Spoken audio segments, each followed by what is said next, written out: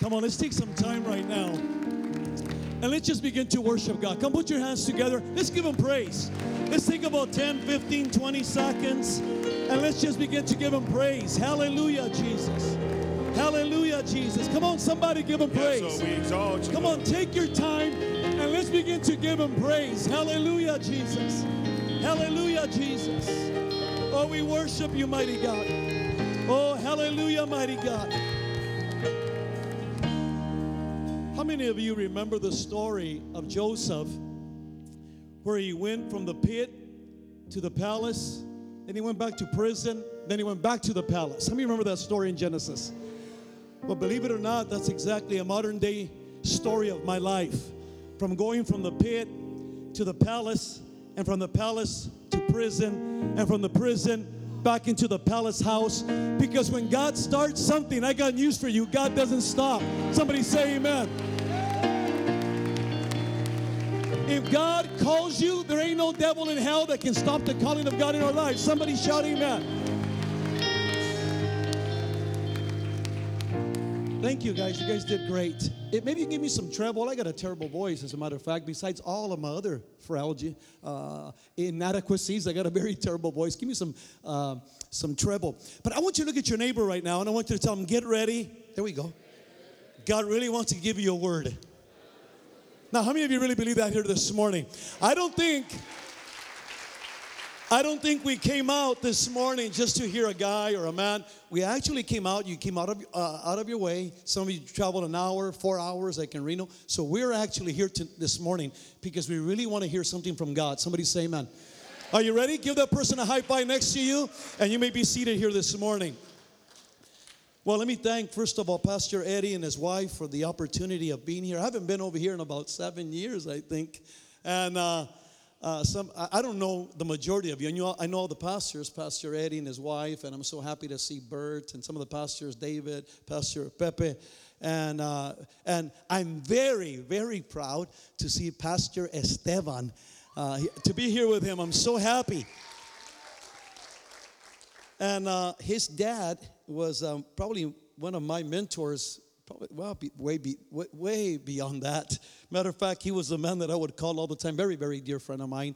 And a very, very dear friend of mine is here. And I know she's been a part of our ministry forever. And I didn't mean that in a bad way. And I'm so happy to see Sister Josie here this morning. I've always looked at Josie, Linda and I always looked at Josie like a big sister, always there, and we go back a long ways. And matter of fact, just last week, we celebrated, my wife and I, 34 years of marriage.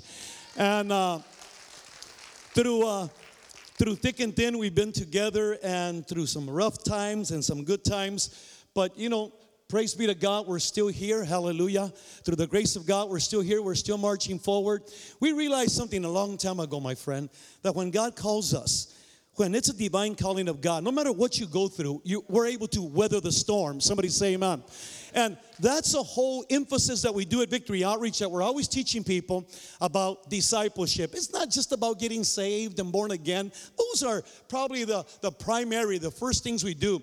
But once the Lord gets a hold of us and we allow God to do something in us, that discipleship process takes place that teaches us, come hell or high water, we're going to stick it out. No matter what I go through, we're not going to throw in the towel. Somebody say amen. And that's our life story here this morning. And my friends, I'm so happy to be here, to be frankly honest with you. Linda she just had a surgery done not too long ago, a procedure, and she came by faith. And I told Pastor Eddie, she came by faith. She made it all the way on the plane to the hotel. And then all last night, she couldn't, she's not feeling very well. So she's there at the hotel. She goes, what am I going to do? I'm going to speak. I says, don't worry, homegirl. You just stay in the hotel, you watch a movie, and Daddy will take care of you. And I'm going to preach my message, and I'll throw some lugs from hers, amen, here this morning. But she felt so bad of not being able to be here. So praise the Lord. Hopefully I don't disappoint you. I got a word for you. We really feel this, Linda and I, that we have a word for you. So I'm going to speak my message, and maybe some other time we can have her come back, and she can share that particular word that she feels that God has given her. So I want you to turn to a Bible, a verse in the Bible. Well, it's a story that we don't really hear much of. As a matter of fact, I've been with Victory Church now a little over 30 years, and I've been in the ministry over 25, and I really never preach a story. I have to be frankly honest. Of all the stories in the Bible, I have never, ever preached a story. And immediately, when Pastor Eddie and I were talking, and he gave me the opportunity to come up here, and he says, I want you to speak in our regional. I says, it's an honor. Amen, I'll do it. Immediately, this story just fell in our heart. That's when we know that it's God. Sometimes we can muster and get creative, and we want to come and impress and do the best we can for you. And that's when you know it's not really God, it's man, it's ourselves. But when you know immediately where you don't have to struggle with the message, preachers know this, when you know you don't have to struggle, when you know that immediately when you went to prayer and God gives you a word, you know it comes from God. Somebody say amen. So today I'm going to take you to a different direction. So if you're taking notes, no syllabus here today, but if you're taking notes, I want you to turn to a very old story in 2 Kings chapter number 4. 2 Kings chapter number 4. And I'll be with Pastor Eddie in Sacramento tomorrow, Sunday, so we're very excited about that in Sacramento. I haven't been in There's a Sacramento people right there. Amen. And there they are. And we know where the youth are at too. They're over there. Sacramento's over there. The rehab is over there. The ushers are over there. All right, 2 Kings chapter number 4. When you're there, say amen. Now, I know we have a march and all that, so I won't keep you here very long, so just bear with me a little bit. And let's get into this word. 2 Kings chapter 4. Let's look at verse number 8. I'm going to read to you out of the NIV due to the fact of one word, and I'll bring it up across later. 2 Kings chapter 4, verse number 8. One day Elijah went to Shunem. This is a city about north of Jericho. And a well-to-do woman was there who urged him to stay for a meal. So whenever he came by, he was like an evangelist traveling. Whenever he came by, he stopped there to eat at this house. So the Shunammite woman tells her husband, I know that this is a holy man who often comes our way and he stays with us. Verse number 10, she says, let's make, say it with me, let's make a small room on the roof and put in a bed, a table, a chair, and a lamp for him. So when he comes by here, he can stay with us. All right, honey. Okay, it didn't say that, but that's what happened. He goes, all right, honey. So the day came when Elijah came by, and he went up to his room, and he laid down there. And he said to his servant Gehazi, call the Shunammite woman. So he called her, and she stood before the prophet. And Elijah said to her, tell me, you have gone all out of your way. You've done all this trouble for us. What can be done for you? Isn't that nice? When you go out of your way and you're serving and you're helping others, when they return the favor, somebody say amen. Okay, because we don't get too many favors returned sometimes, right? You have gone out of your way, all this trouble just for me. What can I do for you? Can we speak on your behalf to the king or the commander of the army? She replied, I have a home among my own people. What can be done for her? Elijah asked. In other words, another translation said, listen, thank you, Elijah, but I'm well taken care of. I'm okay. So Elijah was a little troubled. He says, what can be done for this woman? Elijah asked his servant Gehazi. He said, well, prophet, she has no son. And her husband, well, he's an old dude already. Then Elijah said, well, call her. So he came again, and she stood at the doorway, the threshold of the door, and he tells her, listen, about this time next year, you will hold a son in your arms. What? He goes, you're going to hold a son in your arms? No way, my Lord, she replied. Please, man of God, don't mislead your servant. But the woman became pregnant, and about that time next year, that same time, she gave birth to a son, just as Elijah had told her. Follow this. The child grew, and one day, he's growing up, and while his father's out in the field working, he said to his father, Dad, Father, my head hurts. My head hurts. It's repeated twice here for a reason. His father told the servant, hey, carry my son to his mother. After the servant had lifted him up and carried him to his mother, the boy sat on her lap until about noontime, and then he died. The boy died. She went up. Look what she did. She laid him on the bed of the prophet. Then she shuts the door and leaves. She calls her husband and said, please send me one of the servants and a donkey so I can go to the man of God quickly and return. Why are you leaving? he asked, "It's not the new moon or the Sabbath." "It's all right," she said. "Don't worry about it." She saddled the donkey and said to the servant, "Lead on, don't slow down for me unless I tell you." So she set out, came to the man of God at Mount Carmel. When he saw her, when Elijah saw her at a distance, the man of God said to his servant Gehazi, "Hey, isn't that the Shunammite woman?" He goes, "Run to meet her and ask her, is everything okay? Is your husband okay? Is your son okay? Is everything okay?" When she reached the man of God at the mountain, she took hold of his feet. Gehazi came over to push her away, but the man of God said, "No, leave her alone. This woman is troubled, but the Lord has not revealed it to me. What's up?"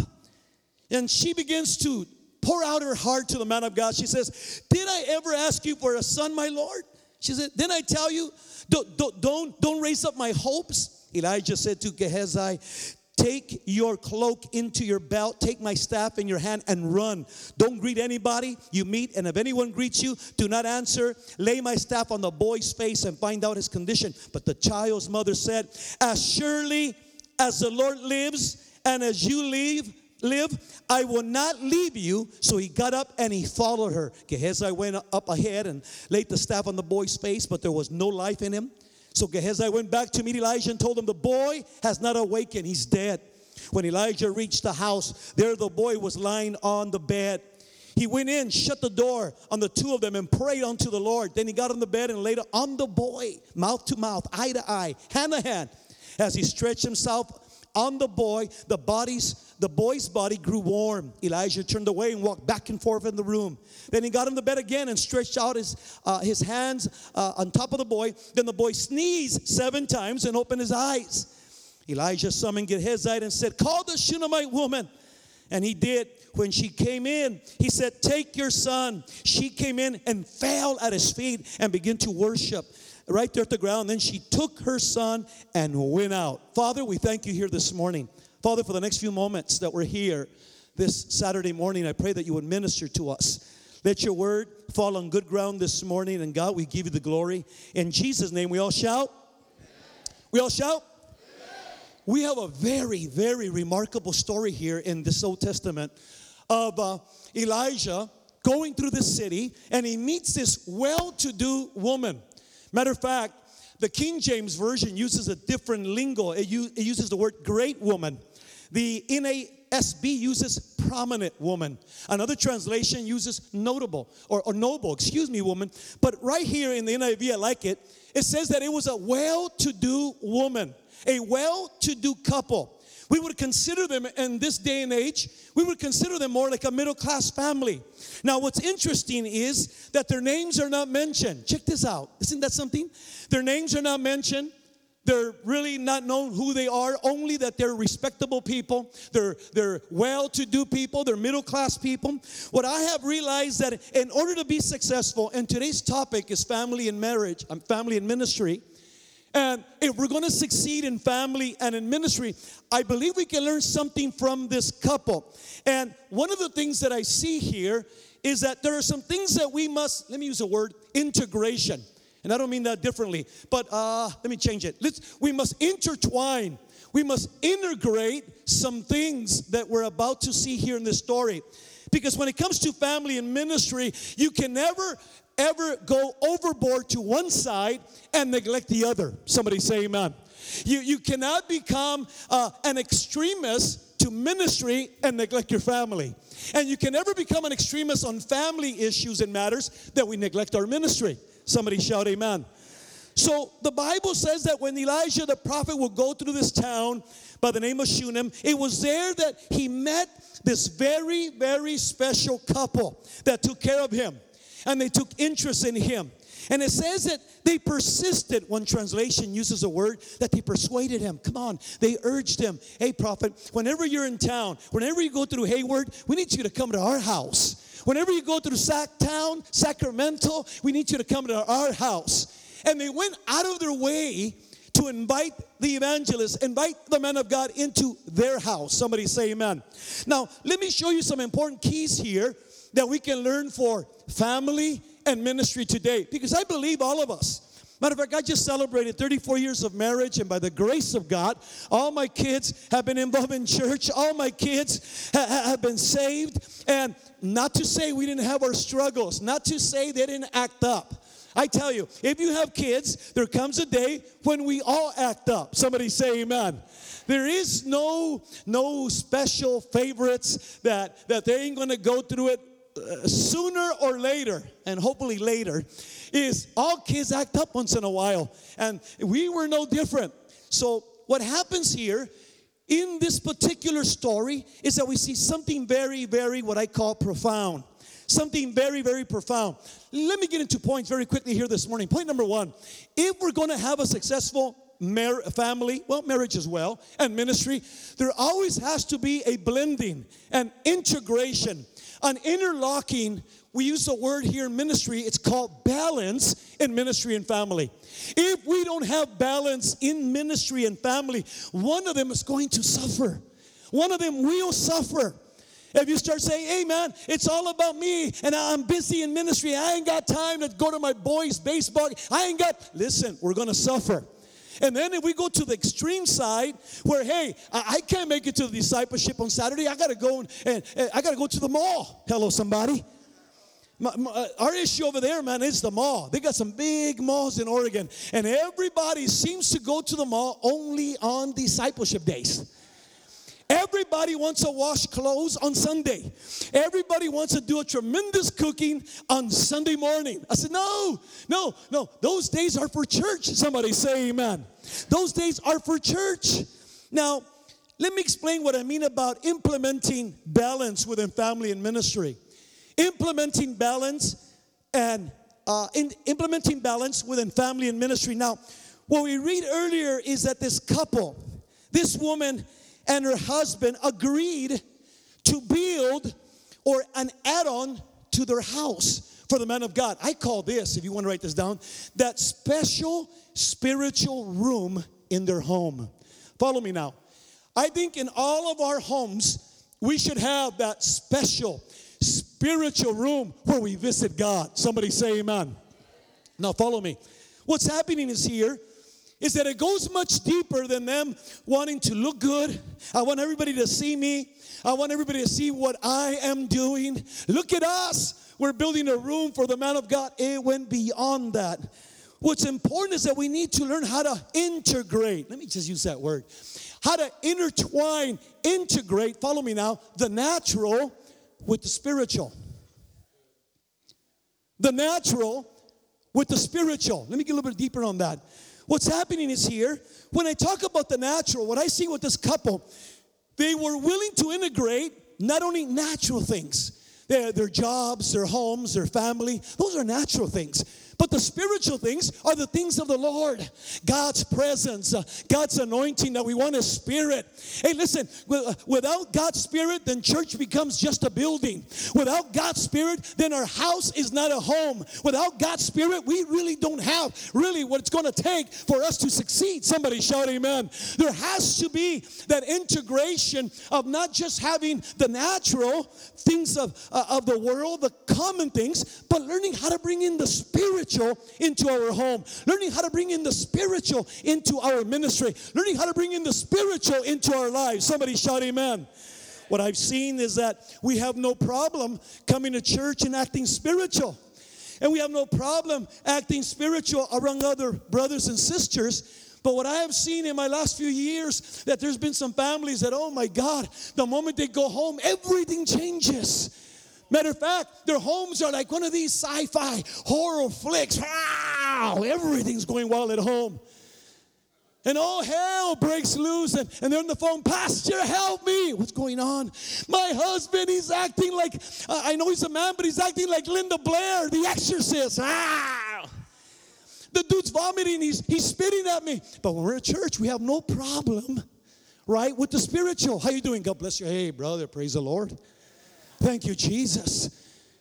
And what I see within this couple, not only was there mutual consent, not only was there a unity in this couple, not only was there agreement between this couple, but they built this special spiritual room because they wanted the spiritual in their house. It went beyond just the prophet. I believe they were looking for something. They detected something in Elijah that they wanted. When they had Elijah over their house, they felt something. They noticed something. She says, I have noticed that this man, when he stops by, we can sense something different. The man of God, he's a holy man. We can sense the presence of God. We can sense the anointing of God. We can sense the power of God. Listen, without us sensing the power and the anointing of God, then we're nothing. What I see is that they were mixing or integrating the spiritual with the natural things of life. Remember the story in Luke chapter 10, verse 38 through 42, when Jesus visits another couple, two ladies, one by the name of Martha and the other one Mary. And remember when Jesus would go down to their house and they would invite him for dinner. In one occasion, Jesus goes to this house and they're sitting down. And all of a sudden, Martha, let me explain what I mean by natural and spiritual. What we find out is that Martha gets so preoccupied with the natural things. She gets caught up with all the common things. And Mary's over there sitting at the feet of Jesus. And she's just hearing him out. She's just taking it all in while Martha was over there cooking and cleaning the dishes. And she had to wash the clothes. Now listen to me. We got to do those things too, right? I mean, we got to eat. Somebody say amen. But there is a balance. There is the right timing when to do the natural in comparison to the spiritual. And Jesus himself brings it out. He goes, I think he had a little bit of Latino in him. He goes, ay, Martha, Martha, right? I can't say that in my church because I have a lot of black in my church. But, so at my church I go, Martha, Martha. What's wrong with you, girl? Here, I can say, ay, Martha, Martha. ¿Qué te pasa? What's wrong with you, Martha? You see what Mary's doing over here? Mary has recognized that she's in the realm of the spiritual right now. Martha's taking it all in. She's receiving the presence of God there, the Spirit of God there. And I'm not going to allow you or anybody else to take it away from her. For what she does is a good thing. Listen, my friends, there are times that we got to be careful we don't become Marthas and we get all caught up with the common, natural things of life. Hello, somebody. Which is, it's necessary, but we got to be careful that we don't get caught up with all just the natural things of life. Yet Mary chose to stay right there at the feet of Jesus. She saw something spiritual. She felt the anointing of God. She felt the power of God. And she goes, no, I ain't leaving. Ain't nobody going to take me from here. I'm going to stay here. I'm going to get some of mine. I'm going to get what God has in store for me. And I'm not going to let go until Jesus blesses me. Somebody shout amen. Listen, she understood the presence of God. She understood that she was in a special place. Say it with me, special place. She understood that she was in the spiritual place.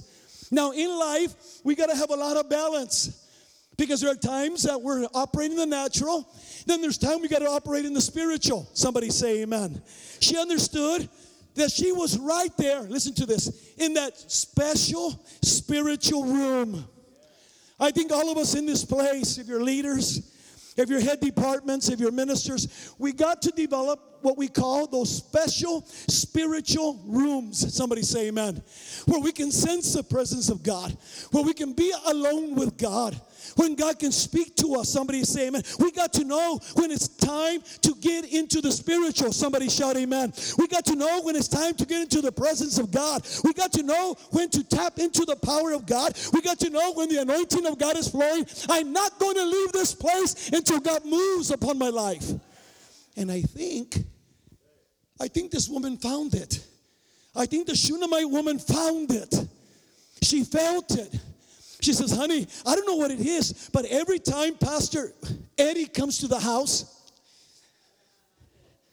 now I don't know about Pastor Max, but every time Pastor Eddie comes to the house, I feel something. What do they feel when you come over? Hey, I remember one time Linda and I went to go and do some follow-up. Híjola. This was about an awkward moment. And I remember I didn't even want to go. I was in the flesh, in the natural. Linda says, hey, we got these few people we got to follow up. I says, well, not today, man. I just don't feel like it. Let's do it anyway. And there we went, doing our pastoral duties. And then we go and we knock at this person's house. And I probably didn't knock that hard. You probably do it like this first. Nobody's here, man. Nobody's here, honey. You know what? Just leave them a flyer. No. Persistent Shunammite woman. Persistent Victory Outreach women. She goes, knock on the door a little harder, man. What's the matter with you? Come on, knock on the door. She goes like that. And then they open the door like crack addicts. Hi, Pastor. I says, hi. Hey, Linda and I were just driving by, which that wasn't true either. We're doing follow-up. My house was about 20 miles away, and they're over here. We were just driving by, and we just wanted to say hi and see how you guys are doing. The door's barely cracked. We're doing fine. What do you want? I was wondering, and I'm trying to make my way in. It's the truth. I says, heck, I didn't come all this far. Now you're going to shut the door on me, girl? I was wondering. And you know how we do it. I was wondering, and we can come in. Then her husband comes behind her, and he's a little taller so you can see his head. What do you want, Pastor? Just want to talk to you guys. I want to come in and fellowship. Well, if you must. I says, I must. We open the door and we're walking in. I see the couches there, the table, TV. And I'm standing in the middle of the room. I'm waiting for them to tell me, go ahead and take a seat, Pastor. So we're standing. I'm looking at Linda like with that look. Mira, look what you got us into. And they didn't sit us down in their house. Didn't offer us a cup of water. Nothing. And I was just dying to get out. I shared my piece and, hey, we want to see you in church. You know what, by the way, we got to leave already. Come on, honey, let's go. And the moment we left, I says, what did you feel there? She goes, hijuela. She's Latina. Hijuela. What an ugly spirit we felt. But yet, we've been around other homes where you walk in and, oh my God, you feel the presence of God in this family, and you feel the presence of God, the joy of God. You feel that hospitality. They take you in. Come on in, Pastor. Sit down. Would you like some coffee? Yes, please, some espresso. Yes. What about a 190 extra hot vanilla latte? Hold the phone, please. And yes, I'll take one of those. But man, there are times when you go to some people's houses, you don't sense no spirituality whatsoever. How many can say amen? Mary chose the good thing. Mary said, man, she felt something. The Shunammite woman felt something. The moment that the prophet was there, she felt something. She felt the presence of God. Listen, that's why as leaders, as ministers, even church members, we must learn the principle of balance.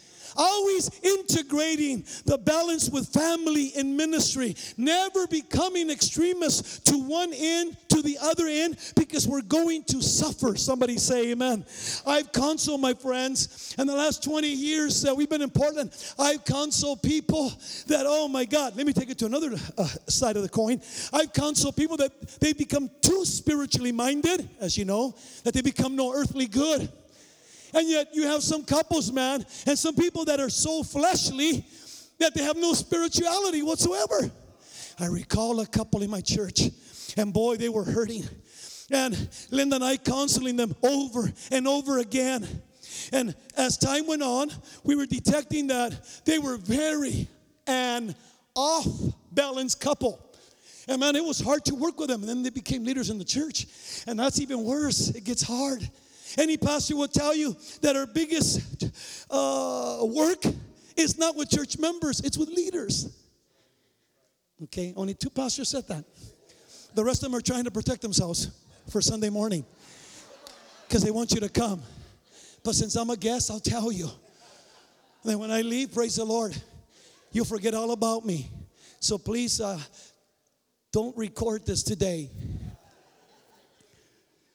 And they were crying, Pastor, I don't know what to do with my girls. They had a lot of girls. And one boy, as time went on, because they never learned the principle of balance, they did not learn how to integrate the natural with the spiritual things in their life. They were so caught up with spirituality. They were the type of people that you couldn't even go out and have dinner with, because everything was just about spiritual things. I mean, I don't care what we were doing. I was driving in the car, they were in my back seat. I says, man, you know what, Linda? I'm not feeling good. She would shout, Pastor, I rebuke it in Jesus' name. I said, hey, girl, I'm all right, man. I just got a little tummy ache. No, that's not of God. And I don't know if you ever felt like this, but when you've been around people you can't even talk to, man, it's going to be a rough day. Oh, no, Pastor. It was rough in the beginning of time when it was darkness and it was void.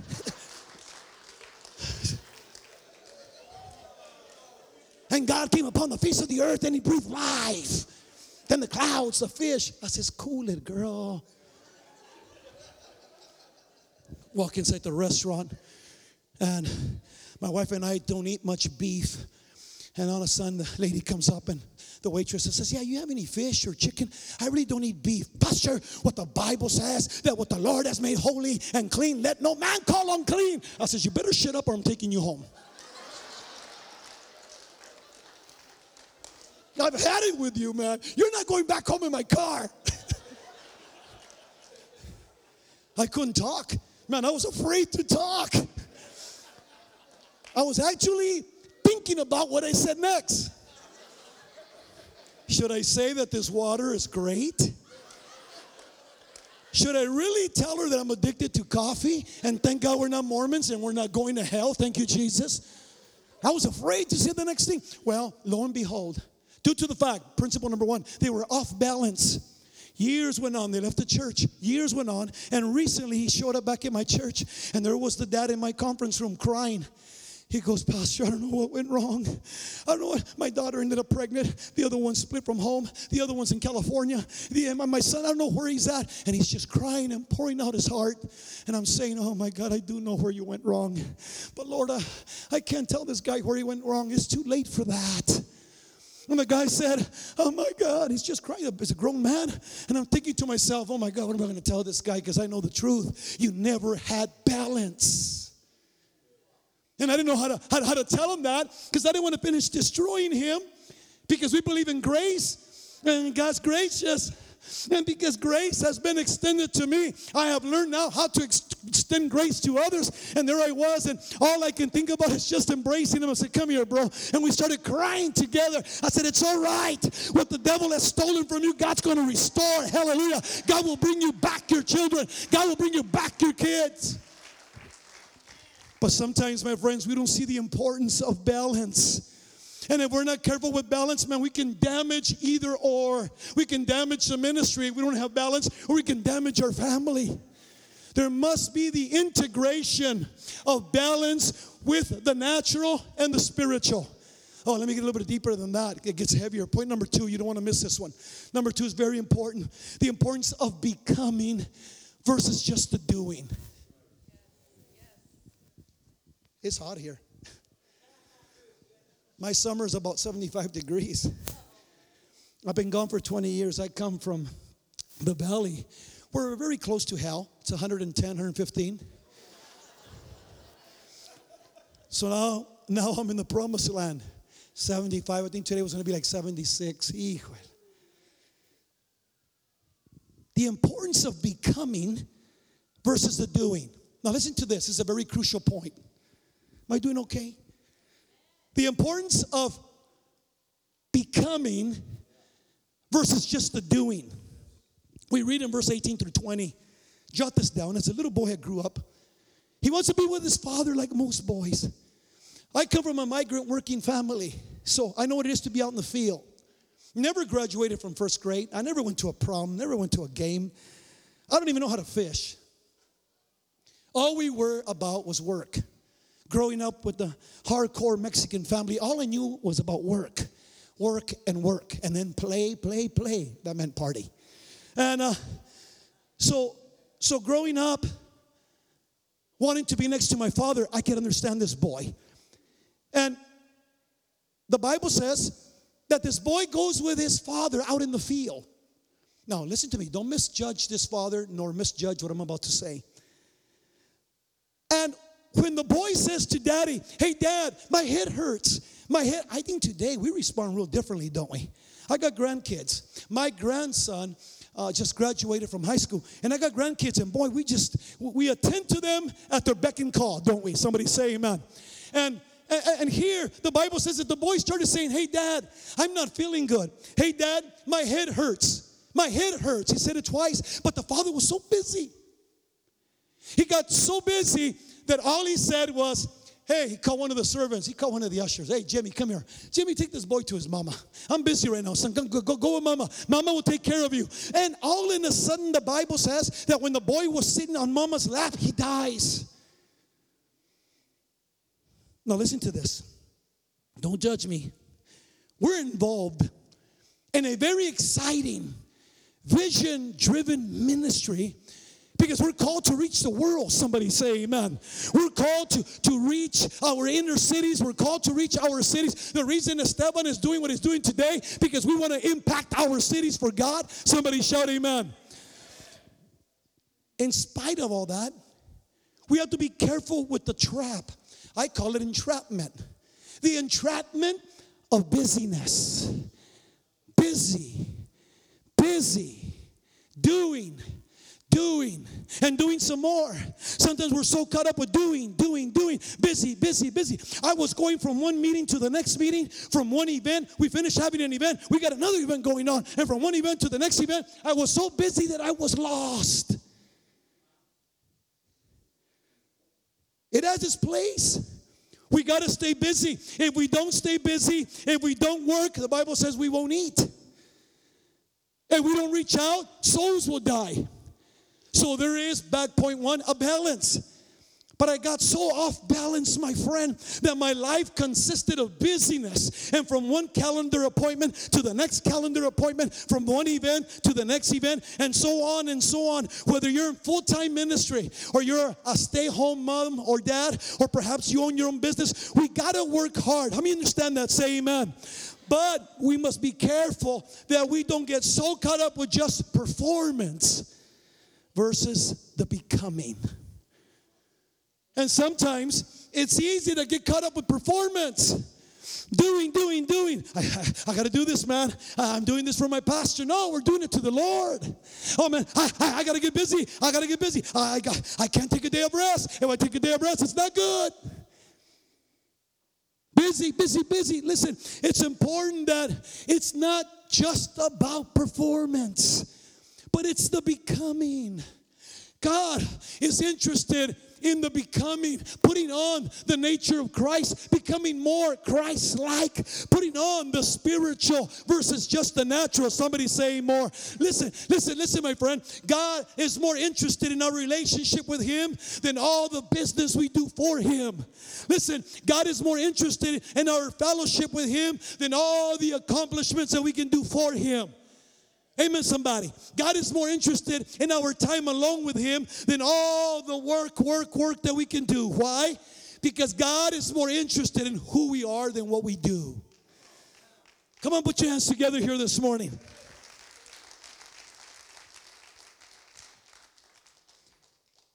Oh, I'm not excusing laziness. I'm not excusing lazy people, uncommitted people, people with no drive. And they just merely exist. That's not what we're called to do. God has given us a vision. God has given us a calling. God has given us a God-divine purpose to win our cities for God, to win people for God, to get the unsaved saved, get the lost back into the kingdom of God. God has given us a mission and a mandate. We're called to reach a world. Somebody say amen. And we got to stay busy. But I believe that some of us sometimes, as myself, have become perhaps performance-based rather than service-based. And we get so busy of doing, instead of becoming. Oh my God, there came a time and a place in my life that all I was, matter of fact, you can just call me Brother Doer. Hey, Max, Brother Doer. Hey, Doer, not Doogie, Doer. Doer. Listen, if I was to tell you of all the times that I just got caught up with doing and performing from one event to the next event, I made a lot of mistakes and my family suffered for it. But by the grace of God, hallelujah, I'm still here. Thank you, Jesus. A second chance has been given. Some of us have a third chance. Some of us have a fourth chance. Hallelujah, somebody. If we're going to experience the power of God, the anointing of God, the presence of God in our family and in our ministry, we need those special spiritual rooms where we can get a hold of God and God can get a hold of us and we can pour out our heart to God and say, God, I am fragile. God, I am weak. God, I need you this morning. God, do the supernatural. Come on, somebody. That special spiritual room is a place where God can build us, where God can mold us, where God can shape us. Ministry is not just about performance. Ministry is not just about duty. Somebody say amen. But it's about true Christian service, serving others with the right heart, the right motive, the right attitude, the right perspective. Let me show you what true Christian service looks like versus performance. It's been said that performance is more about me, myself and I, and what I can do. Christian service is more about doing for others. Performance is more about what I can do versus Christian service is more about what God can do through me. Performance usually leads to more to duty versus Christian service leads to giving of oneself. Performance usually leads to self-glorification, self-gratification, rather than everything that I do that God may get glorified. Listen, friends, everything we do, God must be glorified.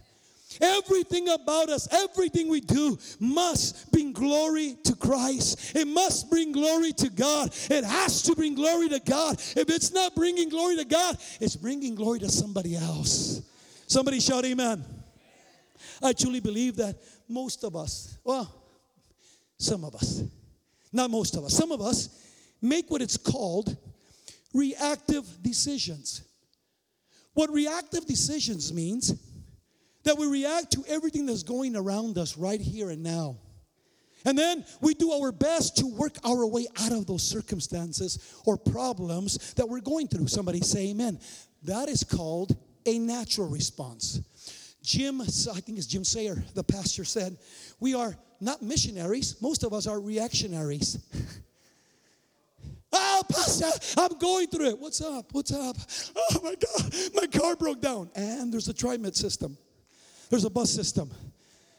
And we go through all kinds of changes and we start reacting rather than doing some proactive measures to do the right thing. Now, what I want to point out is here, point number 2, about the becoming versus just the doing is this. We saw a father here that was busy working, and rightfully so. Every man, everyone, we got to work. We got to take care of ourselves. But not at the expense that we're hurting family. Not at the expense that I'm hurting the Lord. Not at the expense that I'm missing out what God has called me to do. Once again, point 1, balance. Balance within the natural and the spiritual.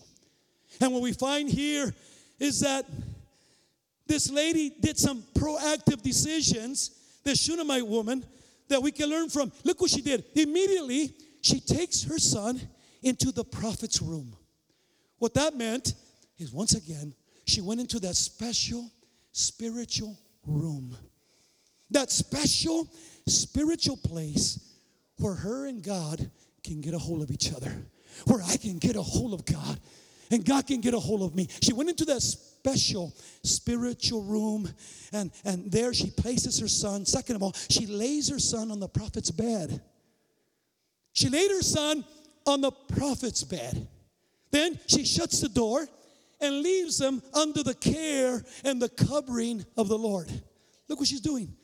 Then after she takes him to the room, she lays him on the bed, she shuts the door under the covering of the Lord, then she takes off. Now, I want to show you something. This woman did not crazy. She didn't go into a panic mode. She wasn't a reactor, but she was proactive in the decision she was making. And now look at this. What's happening here is this.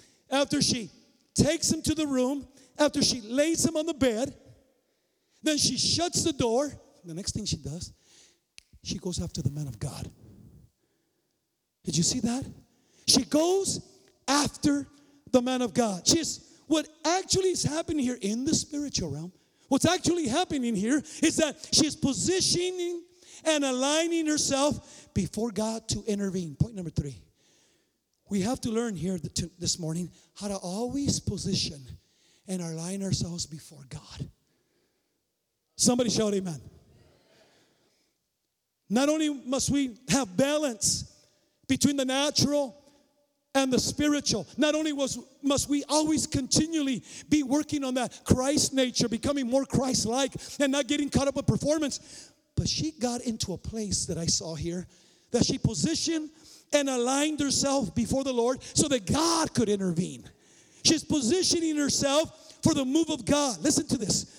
As she places her son on the bed, she is expecting the supernatural to take place. That's what she's saying. After she goes and places her son, expecting the supernatural, what she does, she goes after now the man of God as an indicator of putting her faith to the test. And she puts her faith into action, believing that the prophet would raise her son up.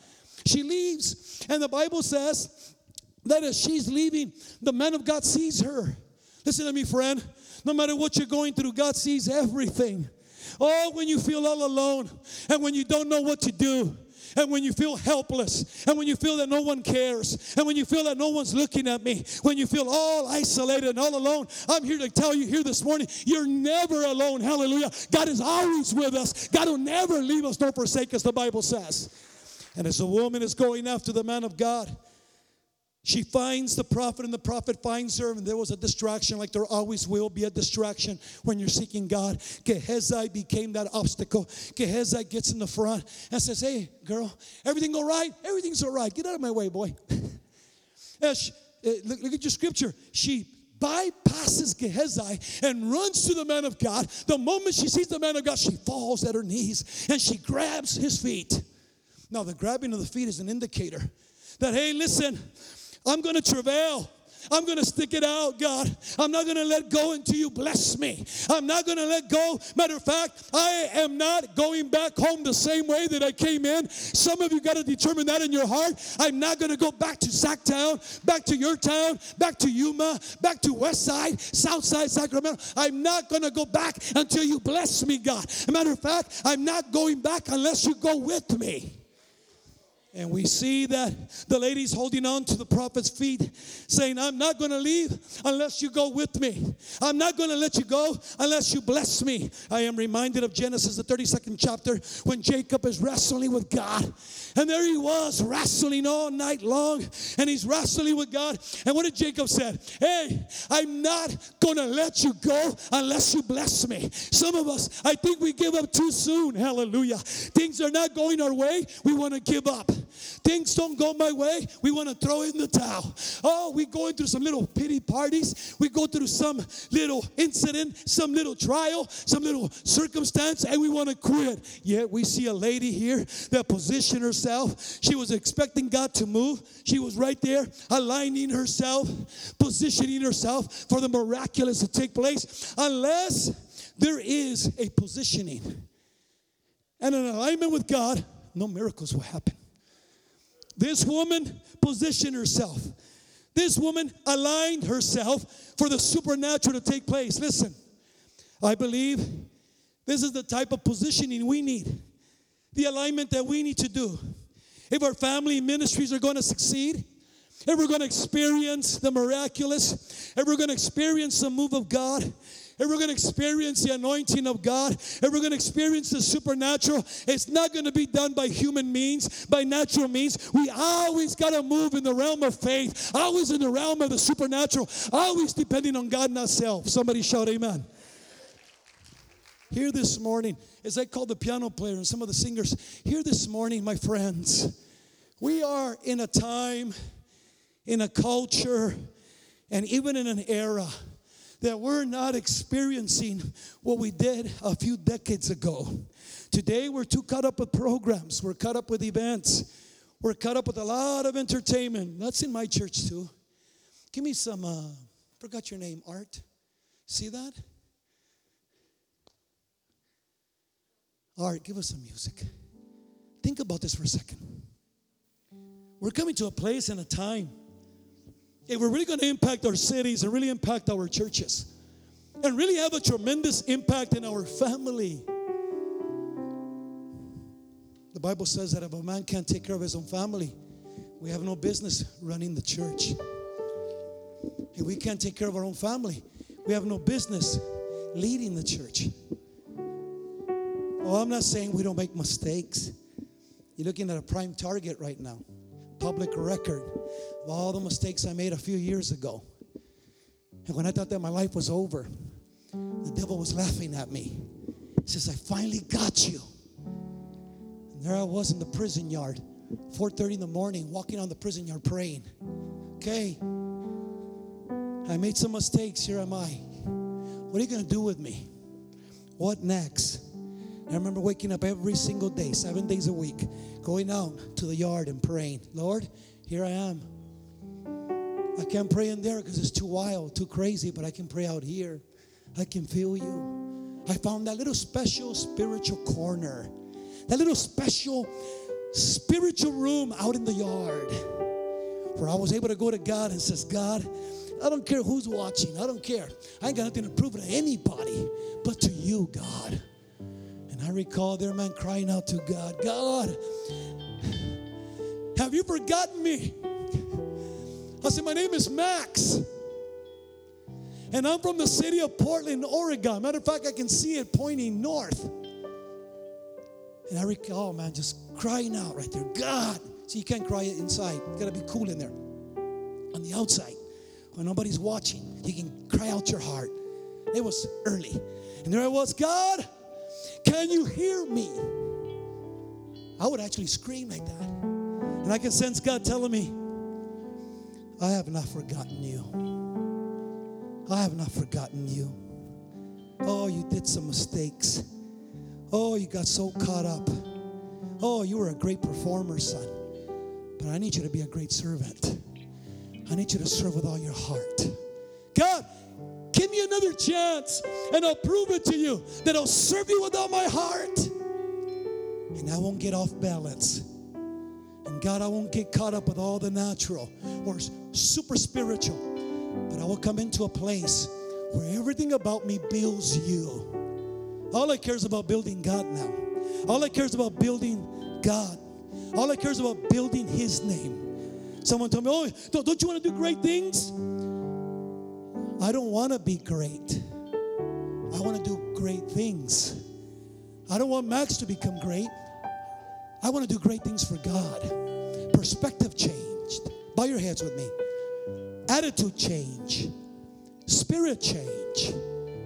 And until we learn that we have to learn how to work with the spiritual alongside of the natural things in life, then when you're called to serve, then you serve with all your heart. When they tell you, hey man, we're going to the streets, let's do it. Because of Christ, because of Jesus, I want to glorify my Father. Jesus said it this way, Matthew 5 verse 16, let your light shine. Let your light shine. We're going to let our light shine in a few hours. Let your light shine in front of all the peoples. Let your light shine to the world, that they may see your good works. See my good works. Our actions, our behavior, so that when they see me and you, they're going to say, wow, something's different about Art. Oh, he can play, but there's something different about, we can sense the power of God. We can sense the presence of God in his life. And the Bible says that as we let our light shine, we begin to glorify God. Stand with me, please, no moving around. Stand with me. Just throw your hands up in the air. Listen, here this morning. Oh, I know thy works, said the Lord. And I know how some of you have endured and stuck it out. And you have remained faithful. And you've stuck it out. And I want you to continue remaining faithful. And I want you to continue marching forward. But don't neglect the spiritual with the natural. Don't get off balance. I want you to work on becoming more Christ-like. Listen, friends, when it's all said and done, it's not the event that changes people, it's people who change people. It's the spiritual that changes people. It's the spiritual, it's the power of God, the presence of God in your life, my life, that impacts people. It's not the event, it's the power of God, it's the Spirit of God that changes people. Oh, maybe you're in your church and you say, oh, I don't have a building like this. Well, praise God. Thank God that it's not the building, it's the Spirit of God. Maybe you're there and say, oh, I don't got this kind of music like here. It's okay. It's not in the music. It's bringing the Spirit of God into your church house. Bringing the Spirit of God into your house.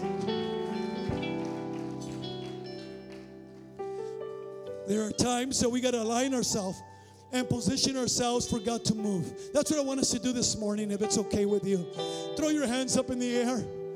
Lord, we're in this place, and we want to experience a move in our churches, in our region, on this capital region. We want to experience your power, your presence, so that people will come into our church and they can feel your presence. They can feel your power. They can feel your anointing.